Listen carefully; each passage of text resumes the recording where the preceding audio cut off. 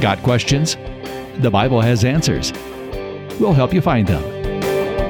Welcome to the Got Questions podcast with Shea Hoodman, president of Got Questions Ministries. Welcome to the Got Questions podcast. So, as many of you know, GotQuestions.org is a ministry that answers questions.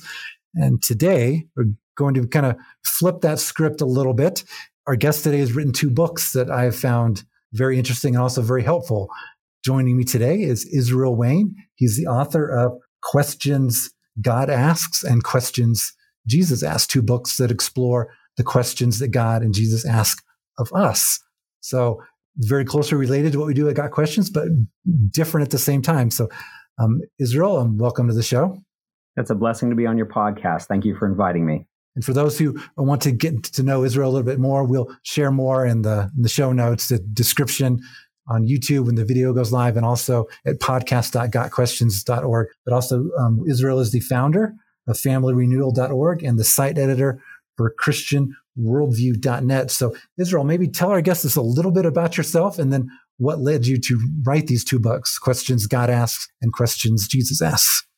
Well, for the last 30 years, I've worked in Christian publishing. I have been an author and a Christian conference speaker. I have a Christian apologetics website called christianworldview.net that I manage and travel all over the country, speaking at churches and Christian conferences. And I just want to say, as far as the gotquestions.org site, I found you guys some years back because I get asked questions from people every day of my life on a variety of topics related to theology, family life, relationships, apologetics, all kinds of different issues. And I always like to be able to refer someone to a good, sound article. And I like to save myself time by not having to write it all myself because I don't like to have to reinvent the wheel.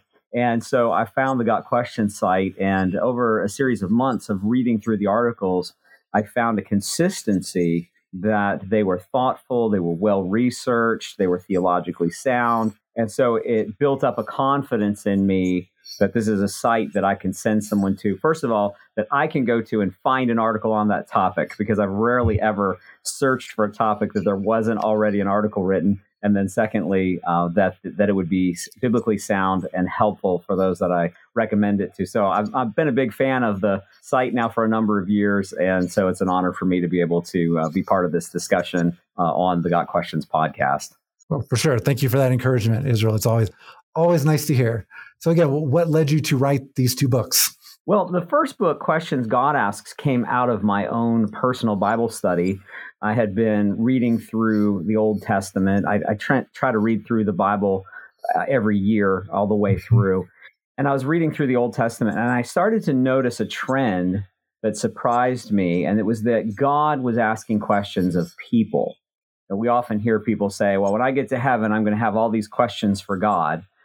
But it surprised me the frequency with which God was asking people questions. And the reason that surprised me is one of the doctrines that we know to be true of God is that he is omniscient, that he knows all things. And so I started to wonder when I saw these questions, why is God asking questions of people? So, for example, I saw him ask Balaam, who are these men with you? And ask Abraham, where is your wife, Sarah? And ask Moses, what is that in your hand? And he asked Elijah in the cave, what are you doing here? And so I started to think about the fact that God would never ask a question arbitrarily or capriciously. In fact, in the New Testament, Jesus tells us that we would give an account on the day of judgment for every idle word that we speak. And so certainly God will play by his own rules, right? He's not just asking idle questions. So I thought, well, if God already knows the answer to this question, certainly God knew where Abraham's wife was, or when he asked Cain, where is your brother? He knew the answer to those questions, but he was wanting the person that he's asking the question to think about something or to consider something. So I started to write down the different topics that were related to each question and to study the context in depth to really understand what was going on all the way around that question.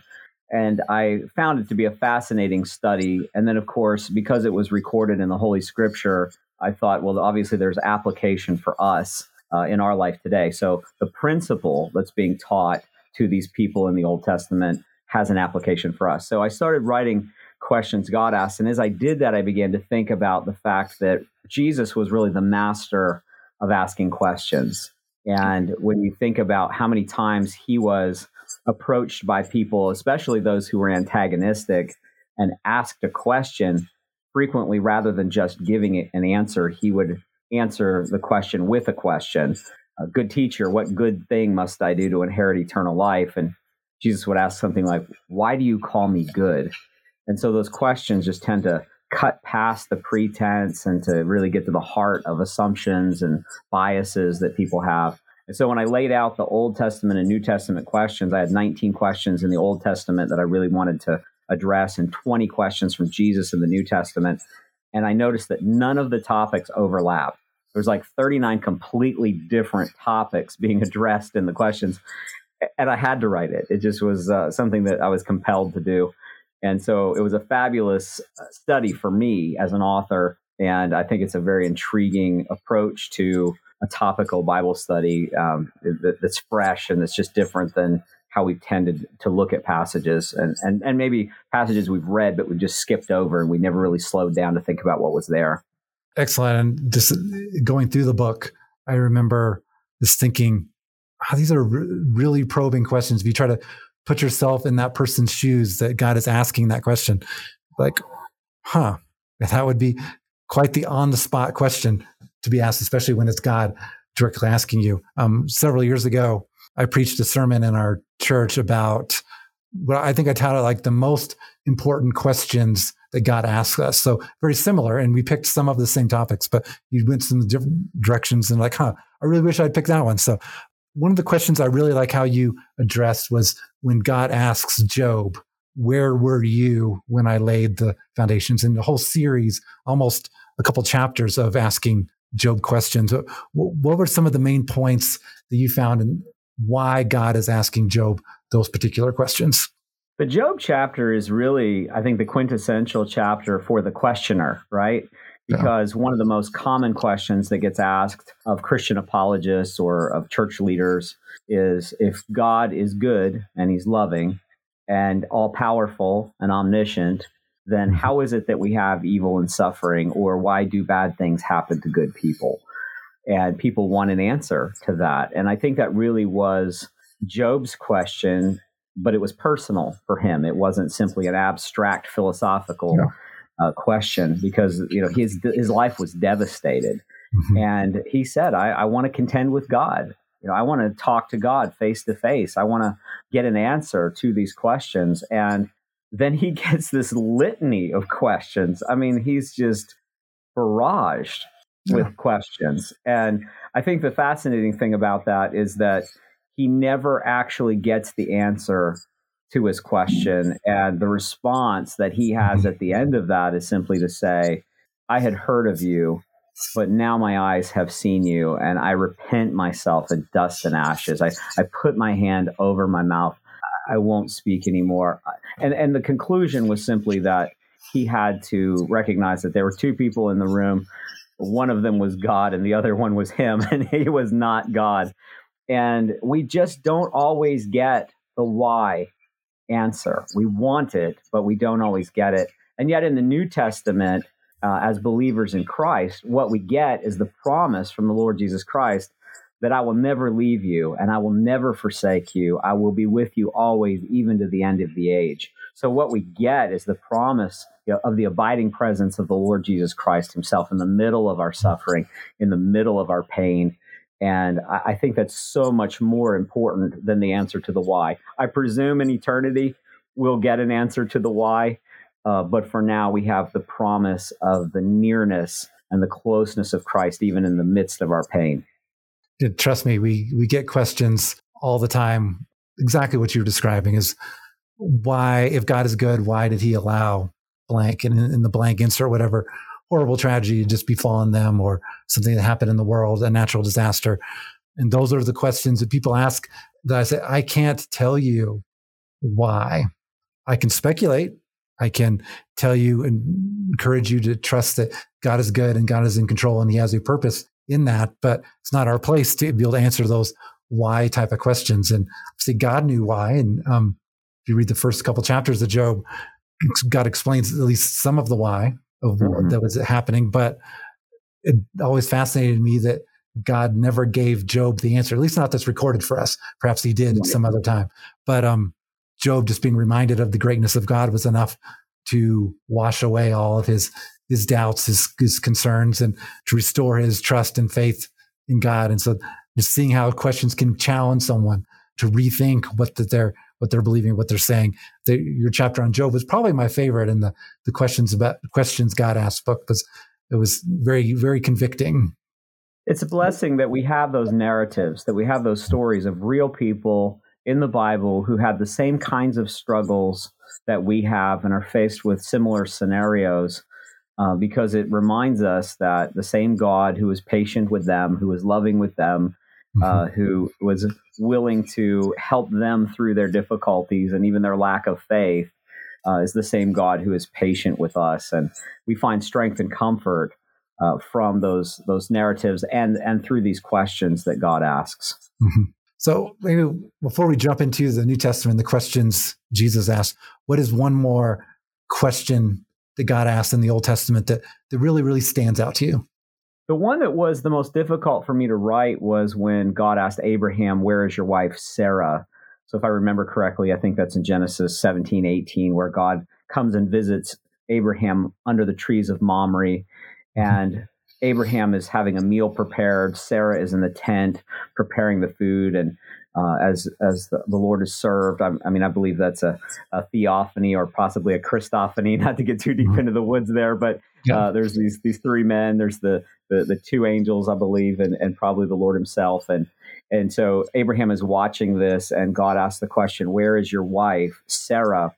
And what I always do is I think, well, who is the question for? And I assume it's for Abraham.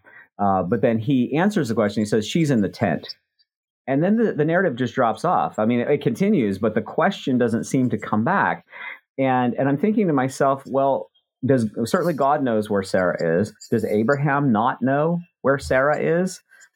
Certainly he does, because he said she's in the tent. And then I think, well, okay, maybe the question is for Sarah, right? Because she's listening, she's in the tent. Does she not know she's in the tent? Well, certainly she does. And so anyway, the bottom line with that one, I'll kind of give it a little bit of a spoiler alert, is that is not a geographical question. That's a relational question. And the answer I found to that question goes all the way back to Genesis 12 and the promises that God had made, and giving a new name to Sarah and this promise of them having a child. And it was really a question about two things, about their relationship, about their marriage, about Abraham's leadership, but also about his faith. And I believe if you read the context of it, it was a bit of a rebuke, actually, to Abraham. A very complicated and complex question, but that was probably the most difficult to write, the most challenging, but also the most intriguing and enjoyable for me, because there was so much richness and depth to it. So there were a lot of those questions there that were like that. And I know you didn't ask this question this way, but I think for me in the New Testament, the one where Jesus meets the paralytic who's been lying there for 38 years, unable to walk, and he asks him, "Do you want to get well?" I mean, that just seems on the face of it almost insulting. And yet, it's not, because the heart of the Lord Jesus. Yeah. And so some of those questions are just so profound and so deep. And I love that kind of thing. As someone who has been a Christian for a long time, read a lot of Christian books, studied theology, I enjoy being challenged. I enjoy thinking about these passages in a new and fresh and deeper way, as opposed to, it's the same thing I've read 100 times and no new insights. I'm not adding anything to Scripture. I want to be very clear about that. I'm not speculating and adding anything to the Scripture at all. I despise books that do that, but just simply looking at what's there in the text of the Scripture itself and drawing out what's clearly there. Yeah, good point. And several other things I would love to talk to you about, but let's jump into the questions Jesus asked. And to me, the one that stood out the most was kind of the two-part question of when Jesus asks Peter, it's like, "Who do people say that I am?" And then after Peter's responds with, "Well, who do you say that I am?" And you really emphasize this one as well. Why do you think that's such an important question for people to really think through?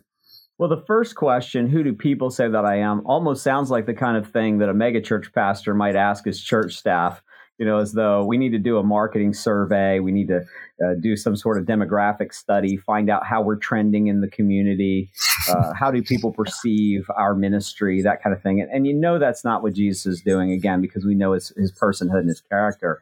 But he wants to know, do the disciples have their finger on the pulse of what people around them think about Jesus? And I think that's important for us as Christians. What do people in our society think about Jesus? What are their thought processes? And it's quite different today than it was 50 years ago or 100 years ago. So things have changed from modernism to postmodernism.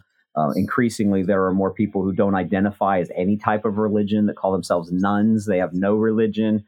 And we need to know about those trends. But then, of course, the most important question is that engaging personal question: who do you say that I am? Because that defines everything. And I love, of course, the classic answer by C.S. Lewis in Mere Christianity, where he tells us that Jesus hasn't given us a lot of options as far as what classification we put Jesus into. We don't have the luxury of saying, oh, he was just a good moral teacher, or he was a good philosopher. Because of what he claimed and who he claimed to be, we have to reject him entirely, or we have to accept all of his claims in their totality. And Jesus puts us in a position that really almost no one else in the history of the world does. And I'm constantly amazed by the teachings of Jesus and the claims of Jesus. The longer I read and study his words, the more astounded I am at the uniqueness of his personhood and character. There's been no one like him in all of human history, not even close. I love how you broke down the two questions there. And it got questions. We experience something very similar. We get people who are asking questions, but who Jesus is. Was he just a prophet? Was he a priest? Was he the Messiah? And all these questions that are getting to aspects of who he is, and then taking that question and then transitioning to, okay, we can answer these questions, but who is he to you? And kind of turning that around and seeing that's what Jesus focuses here. You need to be aware of the different views that are out there about who I am, so you can then better point people to who I actually am, which is, of course, the most important question in all of eternity is who is Jesus Christ and what is your relationship to him? Amen. Absolutely. Yeah. And what an opportunity, what a wonderful opportunity that we have within this day and age to use technology to be able to reach millions and millions of people with the gospel. And that's something I want to encourage the listeners of the podcast to think about, is that many of us use social media. Many of us have an outreach. Maybe it's the hundreds, maybe it's the thousands, but whatever our outreach, we get to be witnesses for the Lord Jesus Christ. And we have an unparalleled opportunity today because of technology. And, it's great to show pictures of cats on Facebook and Instagram, but we can talk about something far more eternal and substantive. That's the Lord Jesus Christ. Absolutely. One of the questions you highlighted in questions Jesus asked, I wanted to point to, and every year around Easter, Good Friday, get a lot of questions about this one. Is what did Jesus mean when he asked him, my God, why have you forsaken me? And this one's interesting. It's not a question he's asking of us or of someone else there. He's actually asking the question of God. So what are some insights that you can give us about the meaning of that question, what Jesus was getting at? Right. Well, I think one of the things that we think about is, of course, just the personal suffering and anguish that Jesus experienced on the cross. And that question certainly brings that out. But at the same time, he's referencing a messianic psalm, and he is declaring himself, even in his final moments, he's declaring himself to be the Messiah. Jesus said that he didn't do anything on his own. He only did what the Father told him to do. He was intentional. He was obedient to the Father. And so even on the cross, he was quoting from these messianic passages in the Old Testament, letting all of the listeners know who he was definitively, that he was the Son of God, that he was the Messiah. And so it's not merely an emotional, guttural cry of anguish, although I don't want to diminish that, because I think there certainly, was in the humanity of Jesus, the human suffering that we all would anticipate. But there was also a laser-like focus on accomplishing the will of the Father and declaring himself to be the Son of God, even down to his final seconds. And he was so intentional. Again, just no one like Jesus in his life, in his teaching, in his words, or in his death. And so there's a profound connection to the words that he's speaking there on the cross and the fulfillment of the Old Testament within his death. So one of the things that most interests me about this question is that people are always asking, like, okay, what was actually going on? And trying to get super theological, like what was happening in between God the Son and God the Father, this exact moment that's causing Jesus to feel separated, Jesus to feel abandoned. And again, like you said, I don't want to deny the pain that he was going through and the bearing our sin, the separation he felt from God the Father for the first time and only time in all of eternity. But recognize that he's quoting from Psalm 22. And that many of the people who heard him would have recognized that. If you read the rest of Psalm 22, it's a feeling abandoned, but at the same time, trusting God and knowing that he has not abandoned you. So it's that juxtaposition of how you feel versus reality that I think is really powerful when you actually do a study of Psalm 22 and then see both the messianic aspect of it, of what Jesus was claiming, but also what he was trying to communicate. And even though it may look like he is being abandoned by God, that is not what is actually happening. It's also fascinating that in a prophecy, David described the crucifixion and the scene at the crucifixion at a time 1,000 years before the life of Jesus, when crucifixion was not a method of death.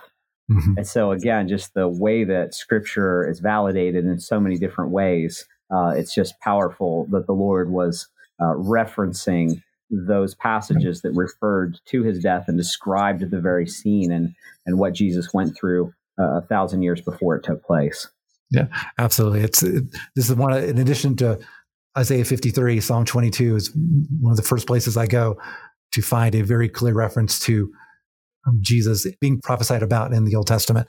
So I love your section on that question. Maybe just do one more. What is another question that Jesus asks in the New Testament that really stands out to you? I think another really important is when he asks, "Why do you call me Lord?" And, there really is a sense in which I think there are people within Christianity today who come to Jesus for a lot of different reasons, particularly the way that the gospel is packaged today. It's like you come to this self-help therapeutic guru who will help you to become a better version of yourself, or you come to God and he will protect you from bad things happening in your life. He'll make you healthy. He'll make you prosperous. He'll make sure that there's this little canopy or bubble over your life that nothing bad ever happens to you, which is not the gospel. It's a false gospel. But recognizing that Jesus is the King of the universe, and that when we come to Jesus, we're not coming to some sort of self-help improvement expert. Yeah. We are coming to the God who spoke everything into existence. And, sometimes we don't think about the fact that Jesus, as John 1 tells us and Colossians 1 tells us, that Jesus was the one that through whom God made the worlds, the visible things and the invisible things, and that nothing was made that wasn't made through the Word, the Lord Jesus. And so this powerful creator God through whom God made all things is this personal friend. We're grateful for that, but he's also the ruler, the king of all things. And so I think our view of Jesus within American evangelicalism is way too small. And when he says, "Why do you call me Lord?" do we really understand who he is? Do we really understand the magnitude of his kingship and what that means for all of our life? And so there's a lot that's packed into just that one question. There's so many more. But there's deep probing questions that Jesus asked his disciples, sometimes that he asked the Pharisees and others, but they're all relevant for us. And I think that we can apply those principles, those general principles, to our own life today. Amen. So, Israel, we're about out of time, but let me just ask you, I know in addition to questions God asked and questions Jesus asked, you've written some other books. Here's just a brief opportunity. Please tell our audience about some of the other books you've written and describe who those books are written for. Sure. I'll just show these real quick so people have a visual of what they're looking for. If they search for these online, you can get these at our website, familyrenewal.org, or at my publisher, which is masterbooks.com. I've also written a couple of books on parenting. I have one called Raising Them Up, Parenting for Christians. My wife and I wrote a book together called Pitching a Fit, Overcoming Angry and Stressed Out Parenting. And then my wife and I actually have 11 children. I know we just lost most of the listeners. They fell over and had cardiac arrest when they heard we had 11 children. We have 11 children, and we actually homeschool them. So I've written a couple of books on Christian education and homeschooling. One's called Education, Does God Have an Opinion? And another is Answers for Homeschooling, the top 20 questions critics ask. And all of those are available from familyrenewal.org. Well, that's awesome. No, I mean, my brother-in-law comes from a family of 11, so I'm familiar with how different that dynamic is in comparison to me. I have one older sister, so it's maybe I'll have you back on sometime. We have an episode on parenting on our to-do list as well, so that might be an interesting talk for us to have sometime. I would love to do that. That would be a blessing. All right. Well, again, this has been the Got Questions podcast with Israel Wayne. We'll include links to where you can learn more about him and the ministry that God is calling to, including the two main books we discussed, Questions God Asked and Questions Jesus Asked. So, Israel, again, thank you for being on the show today. Thank you, brother. God bless you. This is the Got Questions podcast. Got questions? The Bible has answers, and we'll help you find them. Your questions, biblical answers. The Got Questions podcast. Check us out at podcast.gotquestions.org.